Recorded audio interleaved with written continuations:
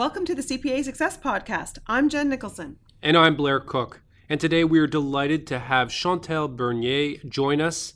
Chantal leads the Canadian privacy and cyber security practice of Dentons Canada LLP. And she began at Dentons back in 2014 after nearly 6 years of leading the Office of the Privacy Commissioner of Canada as both the interim privacy commissioner and as the assistant commissioner.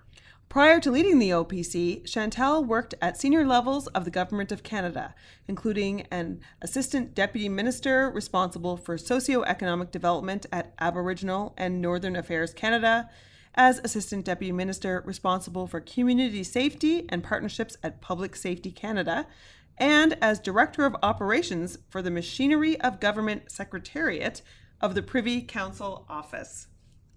Today, we are talking to Chantal about privacy and the issues that surface with privacy related to artificial intelligence and privacy legislation. Let's get started. Welcome back to the CPA Success Podcast. I'm Jen Nicholson, and I'm very excited to be here with Chantal Bernier, who leads the Canadian privacy and cybersecurity practice at Dentons Canada LLP. Thanks so much for being here today. My pleasure. So you've had a really interesting career so far. Why don't you start by telling us a little bit about your background and how it's evolved over time? Well, I really am fundamentally, in the terms of what drew me to law school, a human rights lawyer. And that is how, throughout my career, I've always explored the areas of law that really did engage the discussion about human rights.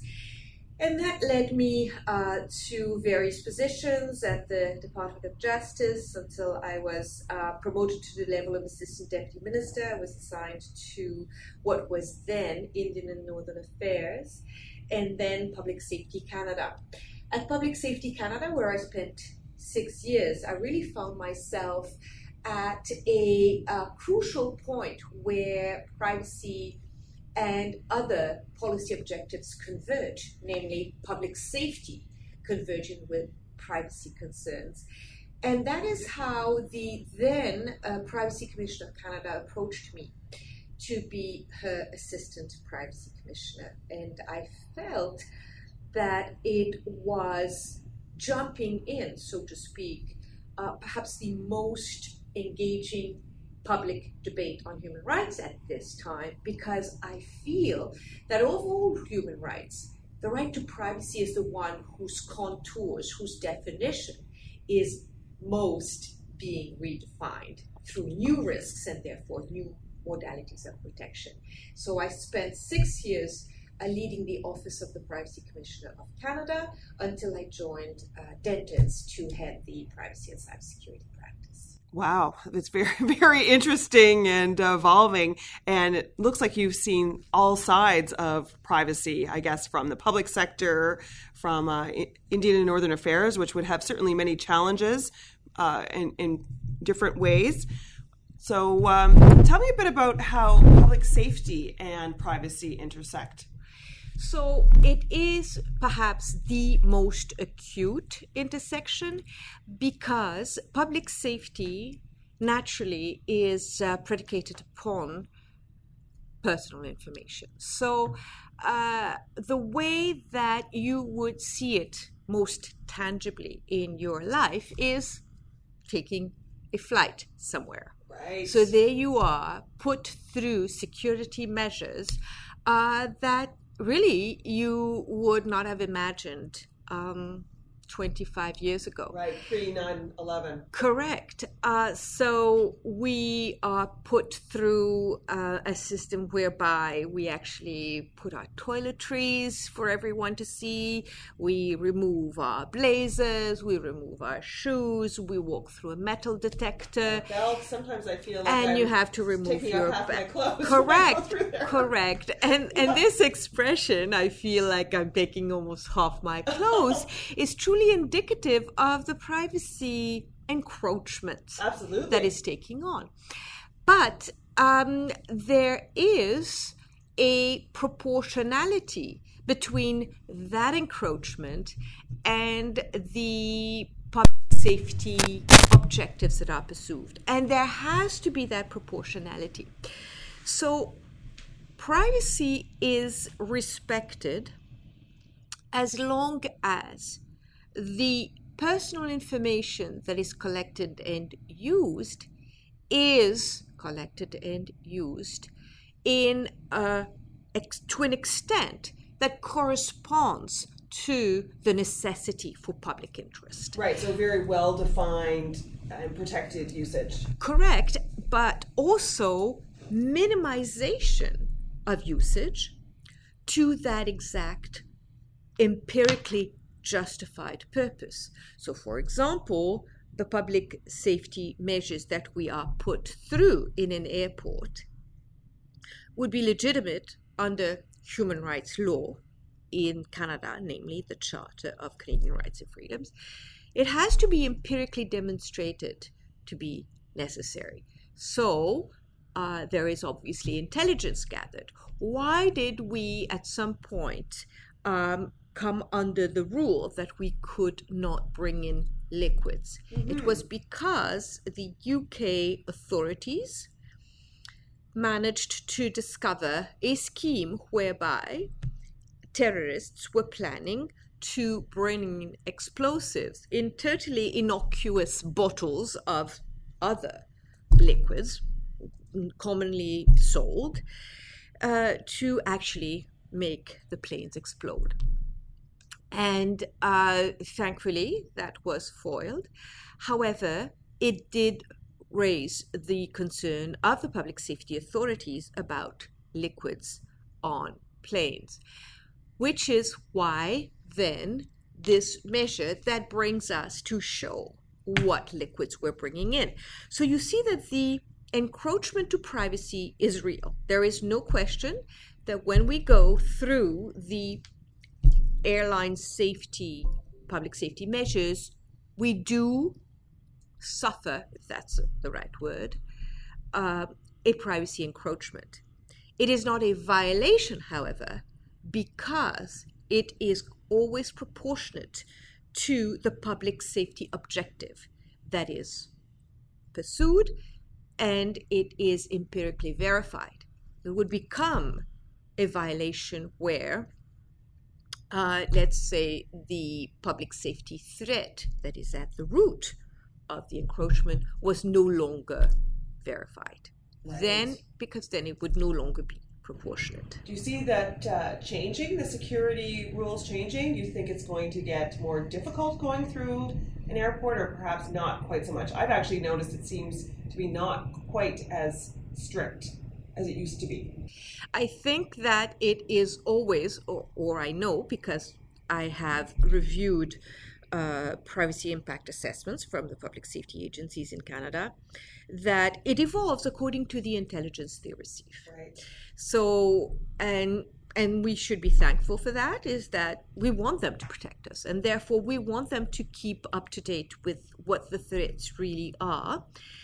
And we want them to take the measures that are proportionate to those threats, but we do not want to go in excess of what is justified in relation to those threats. So we will see it evolve, and I would hope that every time it does change, that they tell us why. Even within the bounds of the secrecy that they need to have to be effective, there is room for transparency, and they must be transparent to the maximum that is allowed without compromising the effectiveness of their operations. I think certainly people have accepted that it's the way it is now. Certainly if you're going to travel, that there are certain guidelines, and that's just the price you pay, of course, for our safety, and it's well worth it. Correct. However, I wouldn't want us to ever become complacent. The authorities will always have to justify why. Is it still necessary? Which is why when I was leading the Office of the Privacy Commissioner of Canada, I did make recommendations to Parliament that there be annual reports of all the public safety agencies, so that they do say, this is why, this is the type of intelligence we have, this is what is therefore dictating the public safety measures that may encroach upon privacy that we impose. And again, I do believe, and I'm not alone in that belief, that there is room for transparency without compromising the effectiveness of the operations. What is the mandate of the Office of the Privacy Commissioner? Certainly we've heard of it, and it sounds very mysterious, but I don't know that it's clear, that everyone really understands what the office is responsible for. So the office is responsible for applying two privacy legislations. One is the Privacy Act, which applies to all federal institutions, wherever they are. If it's a federal institution, whether it is in Manitoba or whether it is exercising in the Maritimes, in Nova Scotia, all federal institutions are subject to the Privacy Act. The second piece of legislation that the Office of the Privacy Commissioner is responsible for applying applies to the private sector, and that is the Personal Information Protection and Electronic Documents Act. And that applies to all federally regulated companies across Canada. So, for example, banks or airlines. We were talking about airline safety. Airlines are also federally regulated. Therefore, everywhere in Canada, they come under the jurisdiction of the Office of the Privacy Commissioner.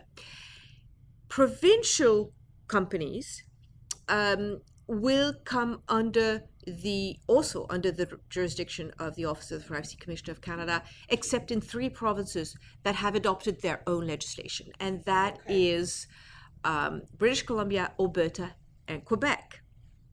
But there's also yet another slice that comes out of the Office of the Privacy Commissioner's jurisdiction, and that's for health, personal health information, including pharmacies, therefore some private sector, comes under the provincial laws that have been adopted to protect it. So, in general, the Office of the Privacy Commissioner of Canada is responsible for the respect of privacy of individuals in regard to every federal public institution and most business in Canada. Wow, so it's very wide-reaching. It is. Yeah. It is. Mm-hmm. And how is it monitored and enforced in ensuring that these privacy laws are actually being put into place the way that they're supposed to? So there are a few ways. One is complaints. So anyone who is concerned that his or her personal information was misused or collected excessively can go and file a complaint to the Office of the Privacy Commissioner of Canada, and there will be an investigation. Whether it's against a federal public institution or whether it's against a company. And the OPC will investigate. The OPC can also initiate an investigation when they suspect that there has been a breach of privacy law that they are responsible for enforcing. Another enforcement tool of the OPC is audits. So if they feel a company has they have strong suspicion that that company is violating the private sector legislation, they can audit it and make that audit public. For public institutions, they don't even need to have that kind of suspicion. If they consider that a institution is high risk just because of the volume of personal information it deals with, the sensitivity of the personal information it deals with, they can audit it. So that's another enforcement tool. At the end of the investigation, there is a report, and the Privacy Commissioner can choose either to maintain the rule of confidentiality, which is the general rule, or make an exception to that rule, say because the commissioner feels that it is in the public interest to make the investigation public, can name the private company. Wow. Yeah, that is wow. That is Yes. a very strong power, much stronger than people would think normally, but it does go to reputation, it goes to branding, and therefore it has some clout. With respect to public institutions, actually, the Privacy Commissioner can name, which is natural because they are totally accountable to citizens, and does use that power by annual reports. In fact, just last week, the Privacy Commissioner has issued his annual report where he does give a very effective and illustrative picture of the state of privacy in Canada. And what are the results of that report? What is the state of privacy in Canada? Well, right he expresses a lot of concern. He speaks of unprecedented privacy risks and gives examples from both the private sector and the public sector, although I would say the private sector has raised perhaps the most spectacular concerns because it's been in the news so much. I mean, you've read the newspapers. Absolutely. But I think what we can't lose sight of is the convergence between private and public, which is what Edward Snowden revealed, really. Right. That there was a use of private sector compiled data by the public sector, which culminated in a privacy risk that none of us had suspected until his revelations in 2013. Right. And he's still in hiding, is he not? He is. He's very active in the sense that he participates in conferences and he writes. And frankly, I find that his thoughts are highly relevant. And he is someone definitely that remains a player. Yeah, wow, it's quite an interesting world. And why is it that the private sector is so at risk now? I can imagine it's due to our online world, the evolution of artificial intelligence. Can you talk a little bit about the liability issues, the legal landscape with the development of artificial intelligence? Absolutely. So artificial intelligence is unquestionably of great value. We're basically looking at three unprecedented intellectual products. The first one is the process of huge volumes of data in record time at a capacity that no human has. The second benefit, let's say, is the complexity, the capacity to analyze very complex data elements and issue trends that we could never compile as accurately as a machine can. And the third possible product is consistency. Because you remove from the analysis human fatigue or human bias, you get consistent, objective, analytical products. Now that's the powerful. Correct. Now that's the theory. It is, as you say, incredibly powerful, which makes it both incredibly useful and incredibly dangerous. Right. Any power can be used or misused. So let's take the last theoretical benefit that I've mentioned, consistency. Consistency because you remove human bias. Who trains the machines? Humans. Exactly. Exactly. So is it really without bias? Correct. Or is it in fact entrenching bias? Wow. So that the biases that the data training will be imbued with, because it's a human training the machine, that these correlations will actually work, could mean that the machine, who will not question it as biased, the machine does not think, it computes, will mean that you will have as a result counterintuitive or actually totally inaccurate data. I'll give you one example of a report I read very recently. So this was putting through AI the risk factors in a hospital. And what caught the attention of the doctors was the fact that the machine was putting in high risk patients that had pneumonia, and in low risk patients who had both asthma and pneumonia, which obviously was inaccurate. Yes, of course. And that was because there was one variable that the machine had not been trained to incorporate and did not have, therefore, the capacity to think of by itself, which was that patients who have asthma and pneumonia get more intensive care than patients who only have pneumonia. Right, so they've been highlighted as requiring more care because of the pre-existing condition of asthma. Correct. And the humans would put them in higher risk because of the two. But the machine put it in lower risk because the machine looked at survival data. Okay.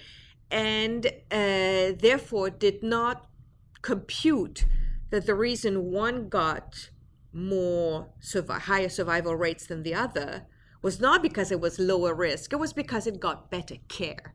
And there was a distortion in the analytics. No, they were not lower risk. Right.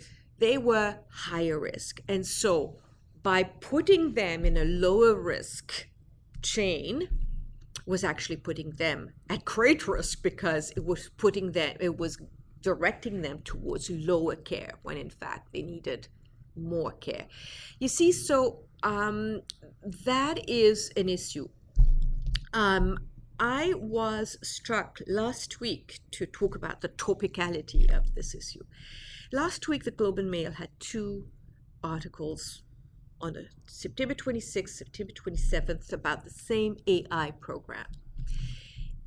The idea of having AI to predict analysis in the immigration and refugee program.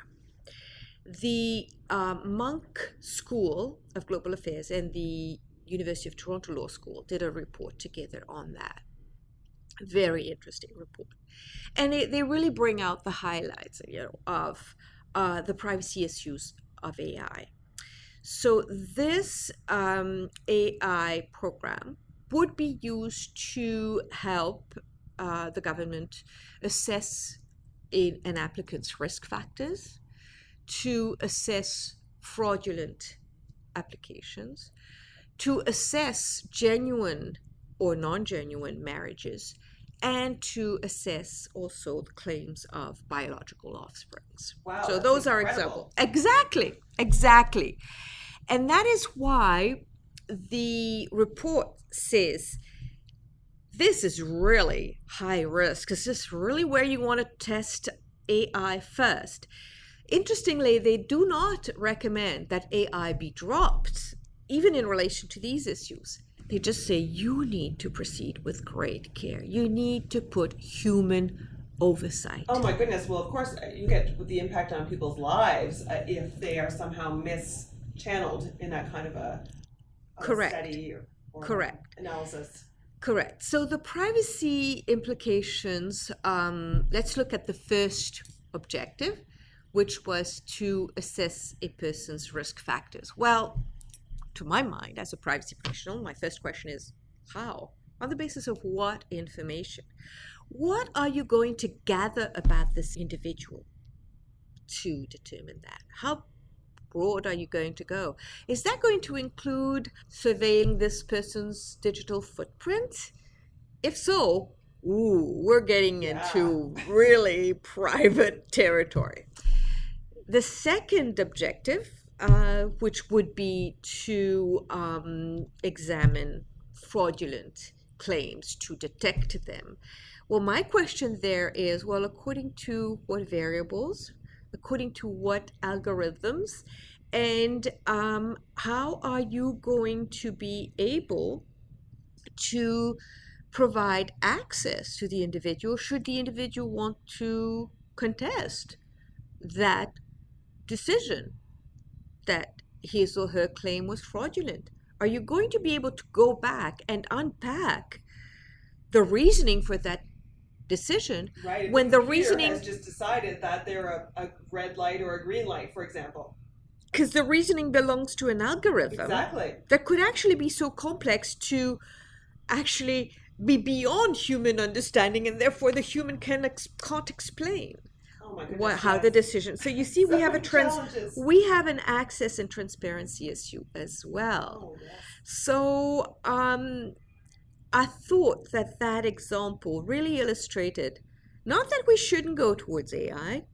AI is the way of the future, but that we really do need to build all of the privacy protections that correspond to all of the privacy risks it creates. Wow, it's very, very complicated. So on that note, something I think that's been brought in to help address this is GDPR, which we certainly heard a lot about and has been brought into Europe. But what exactly is GDPR? So it's the General Data Protection Regulation. Europe, so we're talking about the European Union, did have a directive until it was replaced by the General Data Protection Regulation, GDPR, that essentially guided all member states in their privacy legislation to protect privacy at a certain level, according to certain norms, which were spelled out in the directive. What the regulation does is, in fact, replace the directive not by a guideline, so to speak, but by actual law applicable throughout the European Union, therefore abrogating the local laws for one privacy law throughout the European Union in the regulation. And in addition, therefore, to replacing and unifying European law on privacy, what it also does is modernize privacy law. And that is by responding to the current realities of online privacy. It's very different risks. Than even 10 years ago, the Correct. environment that we're living in. You're quite right. Absolutely. Well, look at this. Our current Personal Information Protection and Electronic Documents Act, PIPEDA, we call it, in Canada, was adopted in 2000, came into force 2001. Facebook did not exist. Right. When we created our this. So there's been a sea change that calls for some regulatory transformations. So is GDPR coming to Canada? Or well, something similar to that? It only applies to European citizens, but it does apply extraterritorially in a sense that every Canadian business that has European customers or European business partners, they are subject to GDPR in a sense that as soon as they touch European data, they must treat it in accordance with GDPR. So in that sense, GDPR is in Canada in the sense that it does apply to every Canadian business that has activities either in Europe or with European customers. And what does it require? What are some of the actual concrete examples of GDPR? What does a business have to do differently because of GDPR? So let me focus on the word differently, because I would like to make clear that a lot of the requirements under GDPR do exist under Canadian law. The example of transparency. GDPR says you will make clear to your users how exactly what information you collect, how do you use it, why do you collect it and use it, who do you share it with. That is in GDPR, and that is also in PIPEDA. So let's focus on what GDPR comes to introduce that is new. Well, a business person will say to you, well, the first thing that catches their attention is the level of penalties. Unprecedented. Really? Unprecedented. a company that violates GDPR for a minor violation, such as failing to record its data processing activities exactly according to the criteria, that will be a penalty of up to 2% of their annual global revenue, Oh my or goodness. 10 million euros, whichever is highest. So that's a bite. Yes. For a major violation, for example, a privacy policy that says we shall not use your personal information, say, for analytics and to provide you ads that are personalized, and in fact, deceivingly doing so, that would bring a penalty of 4% of global annual revenues, or a maximum of 20 million euros, whichever is highest.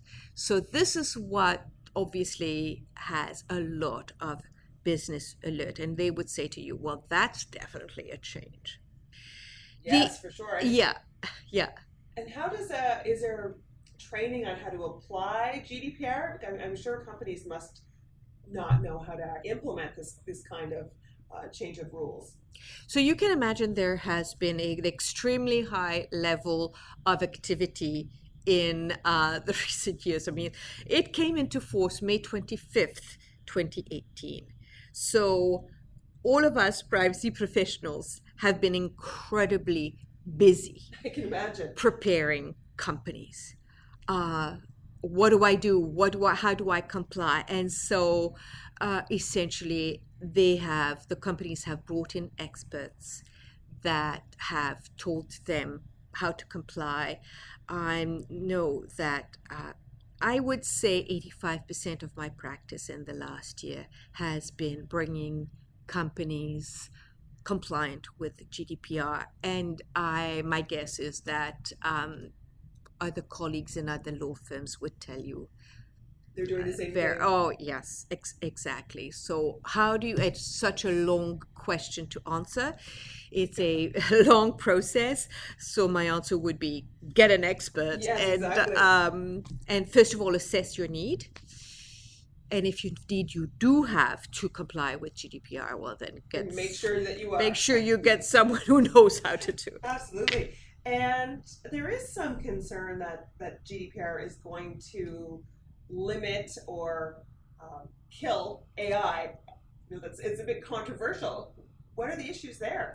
Well, I did read recently one law professor who was saying anyone who believes that GDPR and artificial intelligence are reconcilable is fooling themselves. Interesting.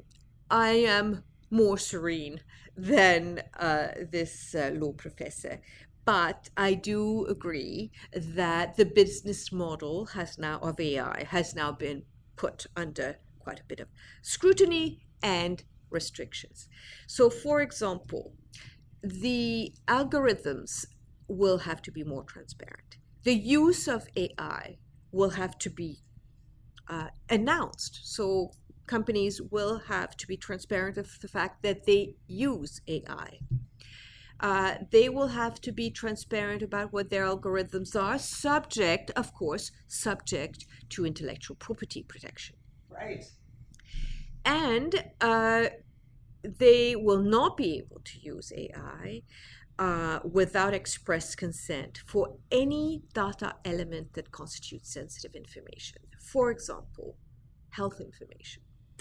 So any use of our fitness trackers. I've certainly heard there's a new, I heard on the news a couple weeks ago about one of the large insurance companies wanting to offer discounts for their customers willing to wear exactly an exercise tracker. Correct. And it has to be predicated upon express consent. It really does have to be predicated upon express consent. In the context of an insurance contract, it is viable. It's a business model that's viable because you do very expressly and deliberately seek insurance. So you can be told exactly what it's going to do. And they're going to say, if you want to wear a fitness tracker, we will give you a rebate. And you do have the time to actually discuss it. Oh, really? Well, how are you going to track it? How are you going to know, etc., etc.? And you say, I like this because I'm actually pretty fit, and I like the idea that you're going to keep me on my toes. So there can be a win-win. Exactly. So if there's a win-win, but from a privacy law point of view, there is informed consent, free informed consent, then that's fine. Where the use of that sensitive information in an AI model would be a violation of your privacy is where it was used without that express consent. Right. If it was ambient collection, for example, this is walking through a mall that picks up the email addresses, that picks up all of the ID devices.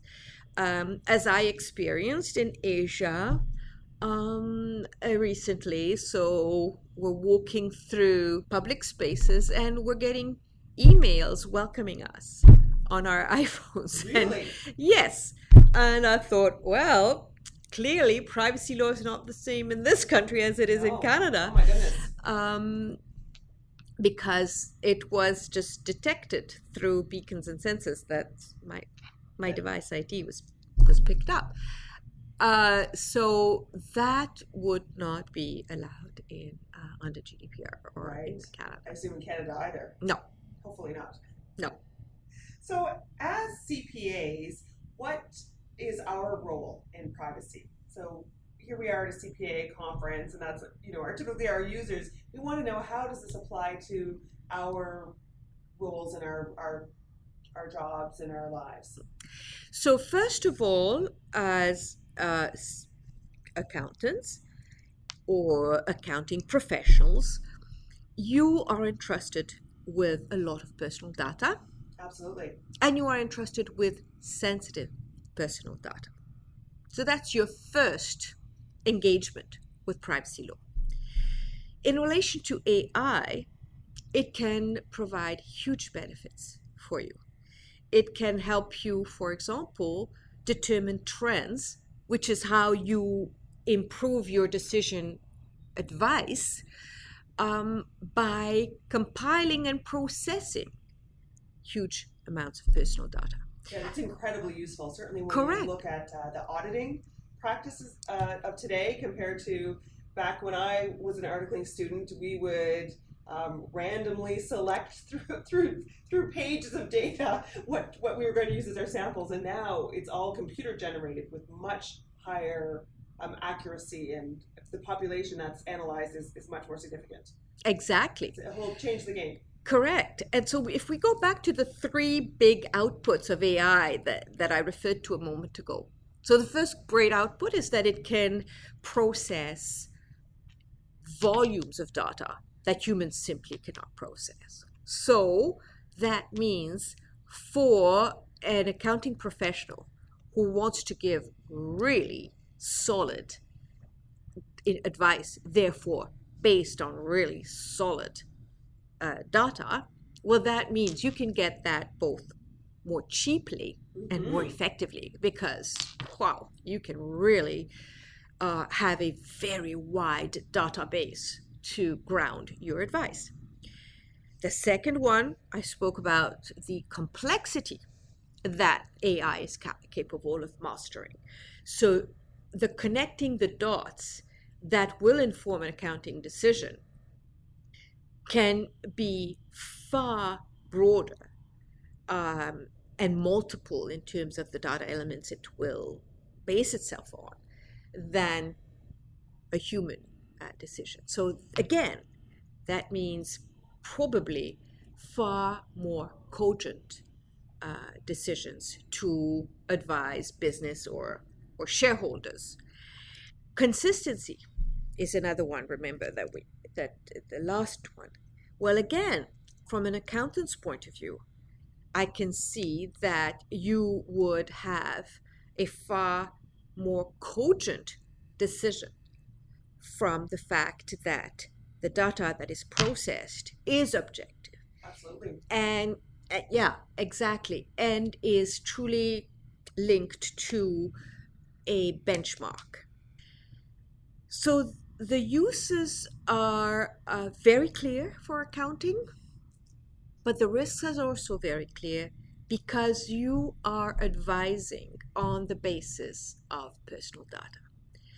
So I put myself in accountant's position where the client, corporation, let's say, says, I really would like to see whether my pension plan is on solid grounds or whether I should reconsider it in terms of age, eligibility, benefits, and so on. And so the process could certainly be put through an AI program where age would be thrown in, where the lifespan of the retirees would be put in, where the state of health of the future retirees would be put in, etc., etc. So you see how we get close to home, like we really, Absolutely. and that's where an accountant who would put that decision making through AI needs to really think of the privacy measures to include. The privacy measures would include tools such as, first of all, making sure that the variables that would be introduced in the AI analysis would be very narrowly defined, really limited. Remember, we were talking about proportionality at the beginning. No more than what is truly relevant. And there are times when it's going to be obvious, like age, and there are times when it's going to be much more of a gray zone. For example, marital status. So, how does marital status impact on intentions to retire or benefits? Interesting.